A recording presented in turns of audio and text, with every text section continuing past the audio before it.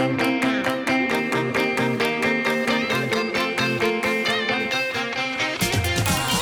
listening to Real Talk SLP with your host, Felice Clark, the Dabbling Speechy. This is a show to help speech pathologists navigate the SLP world with real-life stories to celebrate therapy successes and how to persevere when failure comes knocking on your door. Hello, Amy. Welcome to the podcast. Hi, Felice. I'm so excited to be here. I know. I'm excited to have you come on the show and talk about the cycles approach. But before we really get into all the speechy things about cycles, why don't you introduce yourself in case anyone doesn't know your background and what you specialize in? Absolutely. So my name is Amy Graham. I am a speech language pathologist, and I have been for, 3 years, something around there. I own Graham Speech Therapy, a private practice that I run out of my home, and I call it a boutique style private practice because, for one, it's just me. I am the only SLP at this practice, so it's small. It's just me, and I specialize in speech sound disorders. So I only assess and treat kids with articulation deficits, phonological disorders, and apraxia of speech.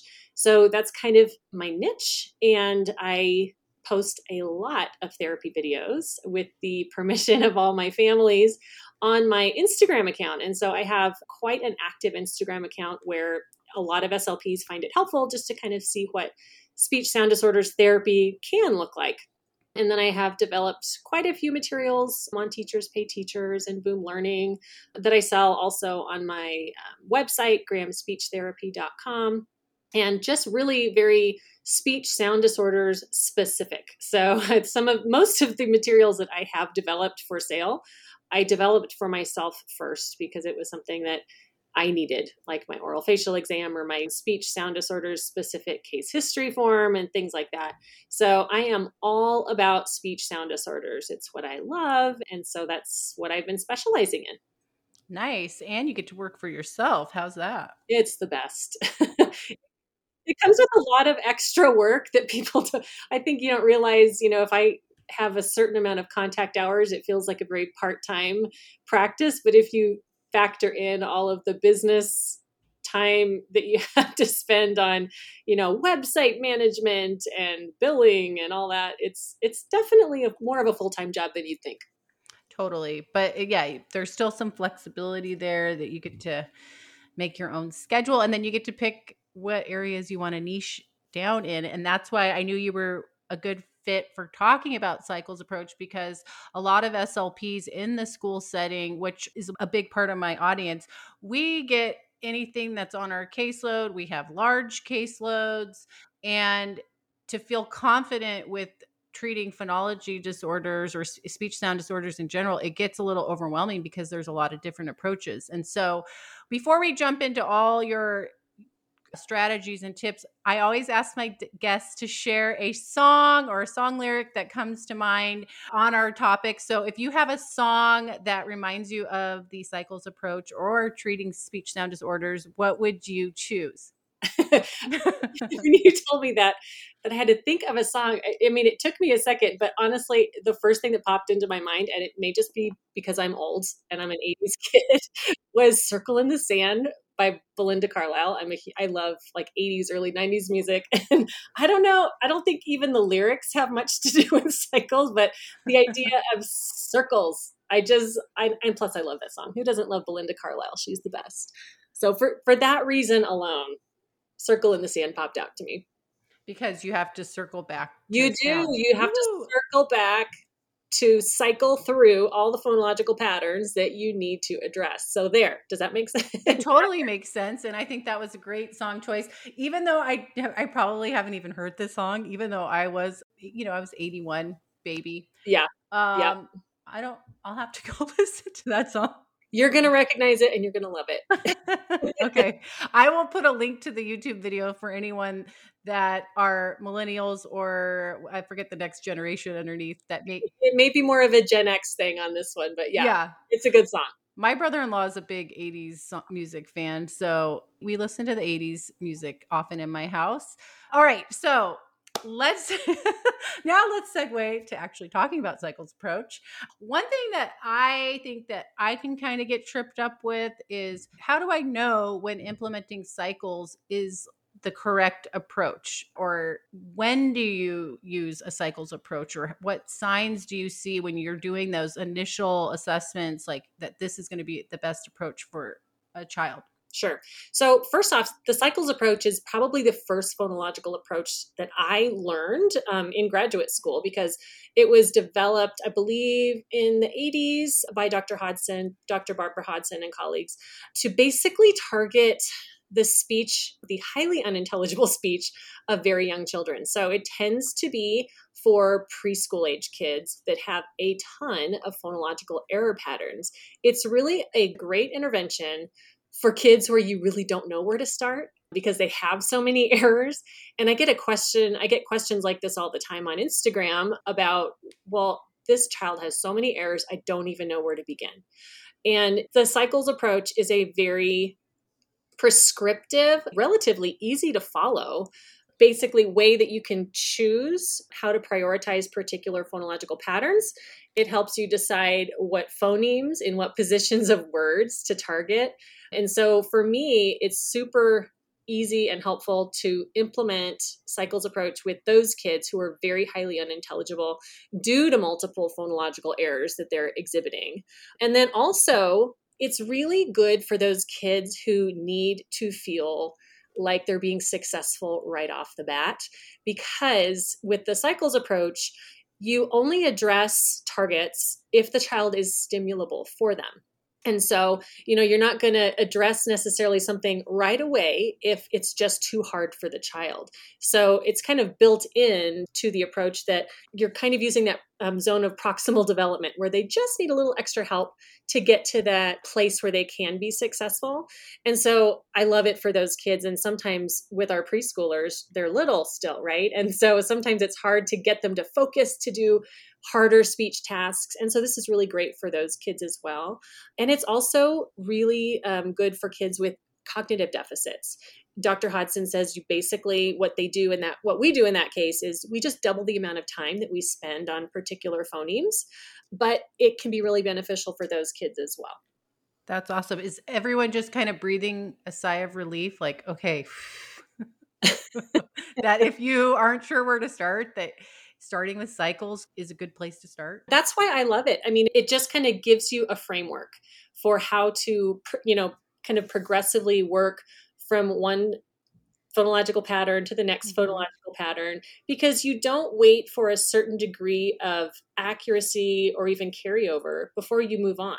You just spend a certain amount of time, which is 60 minutes, on one phoneme in one position of the word that to address whatever phonological pattern you're working on. And you just spend 60 minutes on that. And then the next 60 minutes, you move on to the next one. So it is really a kind of a very simple way to move through and cycle through the phonological patterns and the phonemes that you're going to address.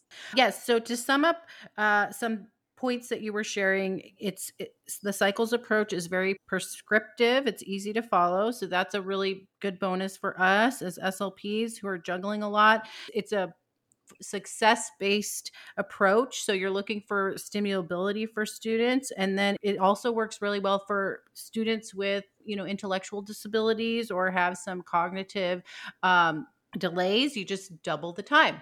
So for those SLPs listening who are just feeling really overwhelmed with everything because they have a large caseload or they serve a wide range of skills, what would be one or two things they could do differently in their sessions in this upcoming week? Well, I think for one, using the cycles approach, if you are using the cycles approach, having a better understanding of what it is can help you right off the bat. So I think kind of digging a little deeper into cycles, if that's what you're using. But in general, for any speech sound disorder, I think no matter what intervention you're choosing, whether or not you're using a traditional articulation approach for your children who have errors at the phonetic level, those lispers, those residual R errors, or whether you've got, a child where you're implementing phonological interventions, or if you have a child with childhood apraxia of speech. I think the thing you can do right away to make your life easier is to stop taking so much data during the actual session. And I know that people have different philosophies on taking data, but when it comes to speech sound disorders, my whole goal for the therapy session in and of itself is for that child to be 100% accurate on whatever task we're doing.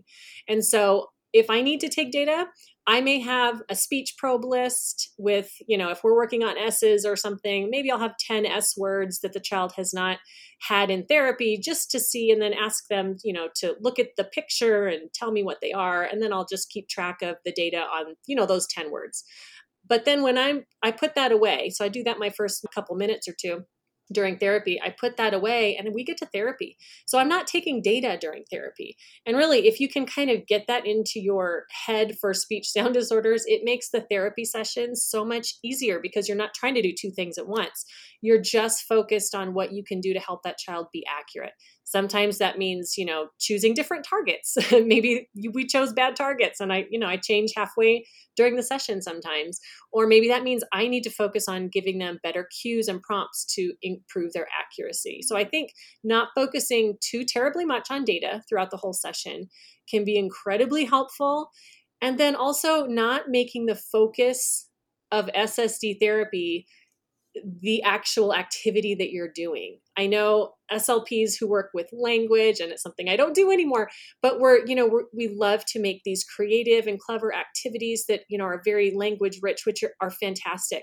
But when you're working with speech sound disorders, the goal and the objective of therapy is the speech task and to get more trials.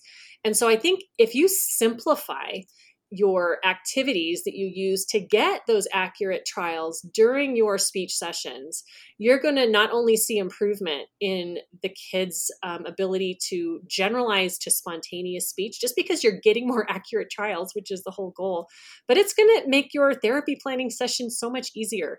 I don't even plan my therapy sessions in terms of what activity we do. I just have a bunch of toys, a bunch of games in the background, and I let the kids choose because I know no matter what they choose, I'm going to be able to incorporate multiple trials per turn. Or if we're building blocks, we get to say this word 5 times before we get a block. So I think just simplifying what you're actually doing in therapy and using toys that have multiple pieces so that you can get trials per piece as you build it, or really quick turn-taking games, that right away will just make your therapy much more effective. I love those tips. And I will say with the data collection piece for school-based SLPs, if you are struggling because you have a mixed group, one thing that I've done is I've really focused on getting good baseline data, taking that extra time to really do some good probing so that I know where they're at. And so like what Amy was saying, I can have a quick word list to because some SLPs have to take data for their Medicaid billing. So I like that idea of just like quick, 1 minute probe, or some other solutions is a progress monitoring data approach. So maybe in between, in a 2-week span, you're doing anecdotal data where you're basically saying they were stimulable for this word, they needed this many prompts.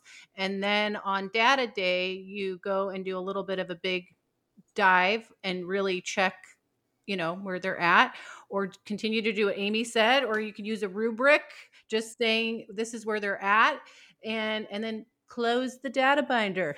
But I think you can be creative. There's no one right way to take data, I think, but the nice thing about Cycle's approach too is, it's not about the degree of accuracy during the actual session. It's about at the end of a whole cycle, and I can explain what a cycle actually is. You're actually looking at carryover in spontaneous speech. So you do kind of that intermittent, kind of probing for spontaneous speech generalization after the entire cycle is done, just to see, are any of these patterns that we've been trying to suppress, how are these target words or target sounds rather actually emerging in their spontaneous speech. And I do that. Sometimes I'll do an entire session of just open-ended play. And all I'm doing is taking data. I'm like, oh, there it is. I heard that S cluster. Awesome. And then, I'm taking data on that. Right. So you're just maybe listening in the session and marking how many times you heard some correct productions. And SLPs with mixed groups, you can do that on cheat sheets. You can have your schedule for the day and then have students listed so you can take that quick data and then transfer it if you need to later. So you're not flipping through your data binder, or you know which kids you're taking data for that day, and then really focus on teaching, so that it's hard to juggle a group of 4 kids. Yes. And I remember I failed to mention at the beginning that I started out in the schools. So I was in the schools for many years. And that was the hardest thing, is when you had mixed groups. I remember I had one group with 5 and 6 kids at my most terrible caseload situation. And it's just hard to do. So I feel that issue for sure. Yes, and one other point, and then we'll move on to, I would love it if you could talk about an actual cycles for everyone, just so they get an example. But then when you brought up simplifying the tasks, I think just having that mindset with your mixed groups that my kids with speech sound disorders need high trials and need high opportunities. So when you look at your activity, are they going to get that? And if they can't, how could you restructure your session so that maybe they can? And maybe the first 10 minutes, your language students are doing an independent task so that you can hit it hard with your speech sound disorder kids. And then as a group, whatever you're doing, they're still going to get those opportunities, but you can at least kind of breathe easy, like, okay, we Yeah. just nailed down about 50 or 100 trials. Whatever else we get is going to be awesome. Yes. It'll be frosting on the cake for sure. Yes. Yeah. So that's stuff that I've kind of had to tweak, or I've created stations and you can have them rotate, or you just have to start thinking outside the box when you don't get that one-on-one experience. Or maybe if you can provide that one-on-one experience, you'll get your kids off your caseload faster if you can do that. Right. Exactly. So anyway, yeah. So let's hear just, explain what a typical cycle would look like for those that are maybe feeling a little bit rusty with this approach. Yeah, and I think it's one of the most commonly misunderstood aspects of what a cycle actually is. Because I've heard some people like, well, we've cycled through S clusters. Now what do we cycle through next? And actually, what a cycle actually is, it refers to the time period during which all the patterns that you are going to be addressing are targeted.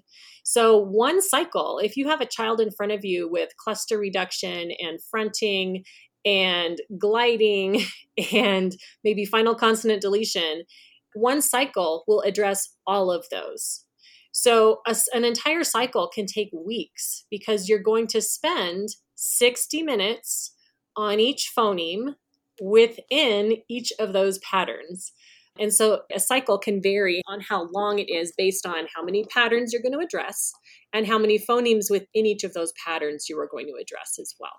So I know it's kind of, you almost need a visual to kind of picture what it looks like, because it can be a little bit, squishy to try to explain. But like, for example, I'll take one pattern. So let's say you have a child with final consonant deletion in addition to all of those other things. But let's say if you're going to address final consonant deletion, let's pick 4. I would probably pick 4 sounds to address final consonant deletion, maybe 2 stops and 2 nasals. So I'm going to spend 60 minutes on N in final position and just work to get that child producing the N sound at the end of the words that we're going to be working on. So I spend 60 minutes on that. I don't wait until they've mastered it before I move on to the next sound. And then maybe I'll choose final P. So we'll choose some words with the final P sound and get them, 60 minutes working on that. Then we work to the next one. Maybe it's final, I forget what I said for the first one, but M or N, maybe another. You said okay, N. There you go. So maybe I'll work on final M. So I tend to work on some of those types of sounds that are pretty easily elicited, so that we can that child, we're not just working on the production of the sound. The idea is to teach them the rule for the fact that these words have a sound at the very end of them, and you're dropping them off. And so it's getting them, it's not just, and that's what any phonological intervention does, not just cycles. Any contrastive approach, the complexity approach, we're just working on teaching this child the rule for the usage of these particular sounds, not just the production of them. Because often, if you have a child with final consonant deletion, they can produce most of those sounds, but they just don't recognize that some words have a sound at the end. So we're teaching them the rule on how to use them in order to eliminate those phonological errors. Okay, so to clarify, if we were going to do final consonant deletion, we would spend 60 minutes for M, 60 minutes for N, and those are the nasal sounds. And then we would maybe pick like P and T or whatever for, and then after we get through those four sounds with 60 minutes, that would be one cycle. No. So Okay, that's what I thought. Right, exactly. That would be the first pattern that you've addressed.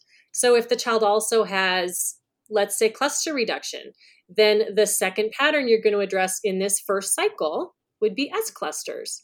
So then you're going to choose anywhere from 2 to maybe 6 target S clusters to address for S cluster reduction. Maybe it'll be final TS, initial SP, initial SN, and you can kind of determine what the child is stimulable for and select that.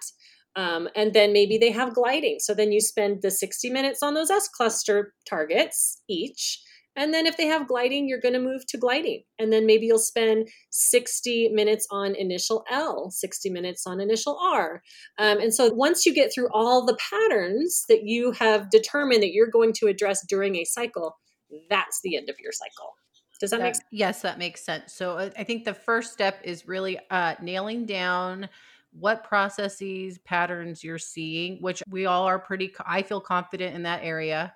And then creating your system of which pattern you're going to target and the sounds. You pick your targets, you develop that out, and then you run through all the ones you want to for 60 minutes.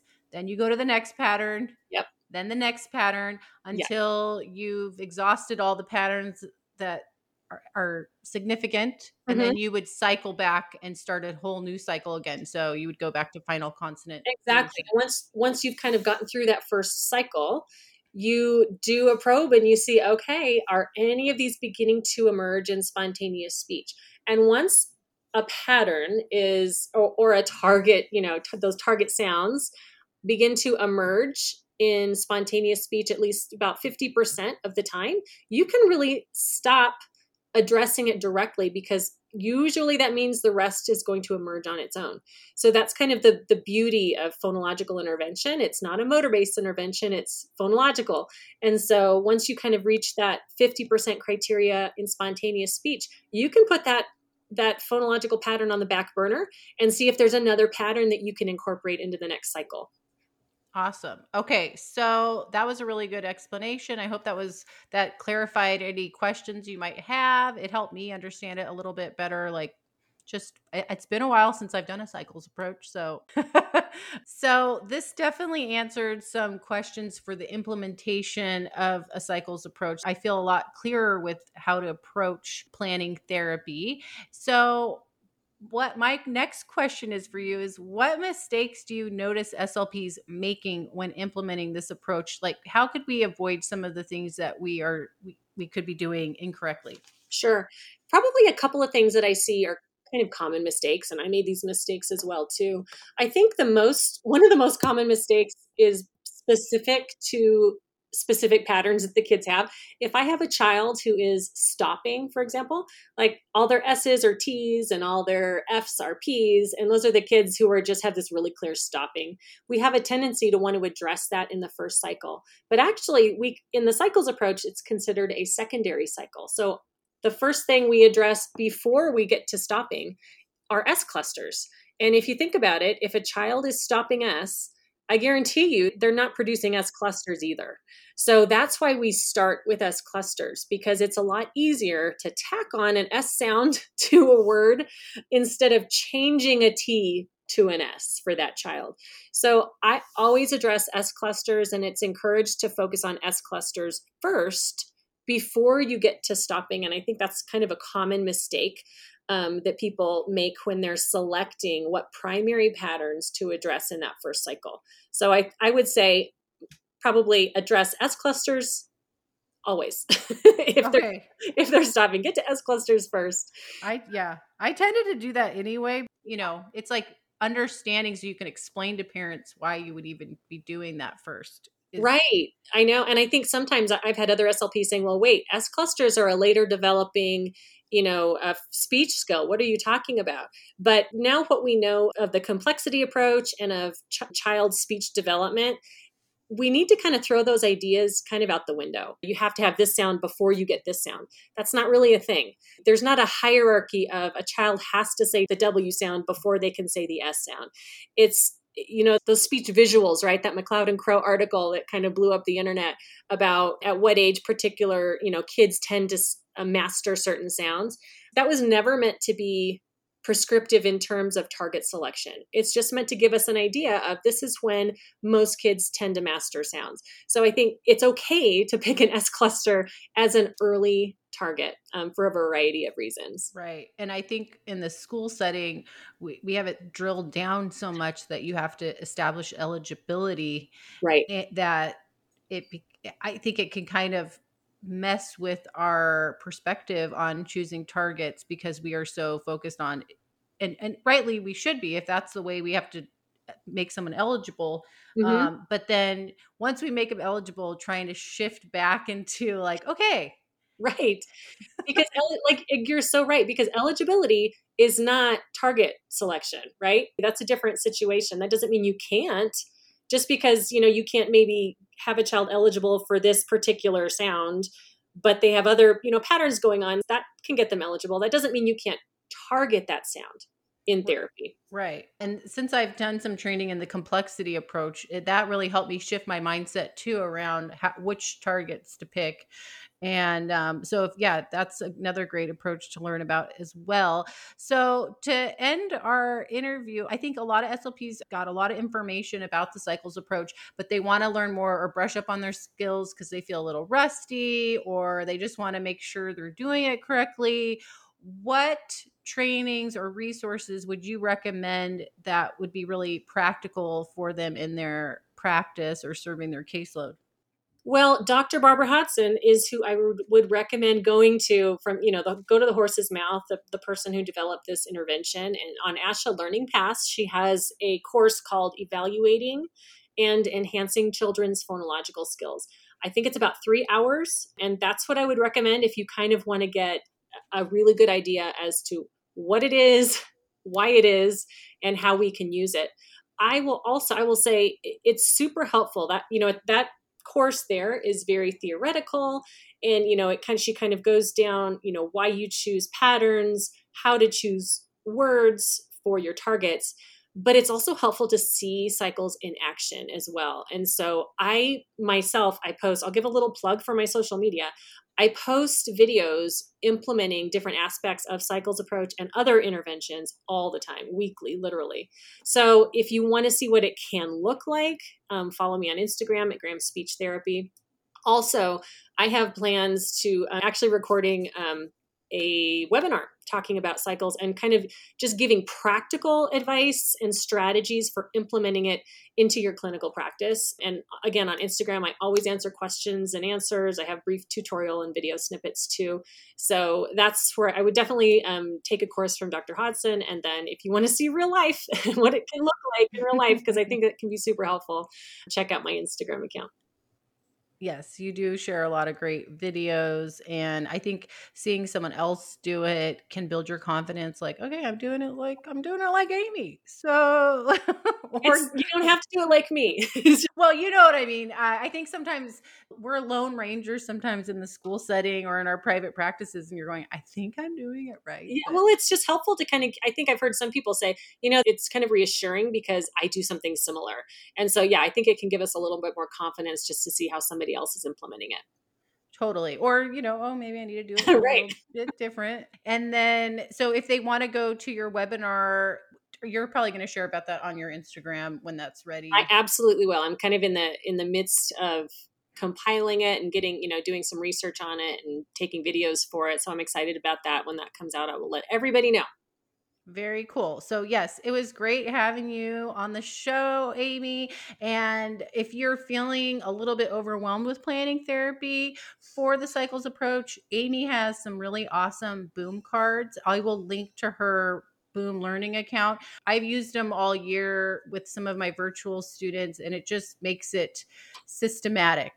And just to ease in. They're digital. The kids like them. It helps you have a framework for how to approach a therapy session. And Amy also has Cycles Approach Biorum cards. They're basically these little stimulus visual cards that you can use for any therapy activity. I love them because you can put them in your bag and they're easy to transport. So if you're going to lots of sites or you're going to people's houses, it's one of those little quick activities you can do so many things with. It's basically they're flashcards, but what's great about flashcards is you can use them for so many purposes. So I will link to those as well. Can I just say one thing about Yes. those? Because I think one of the mistakes too that I could have mentioned is I think the hardest part sometimes is selecting appropriate words to work on in Cycles Approach. And so these Biorum cards are basically, I mean, we really researched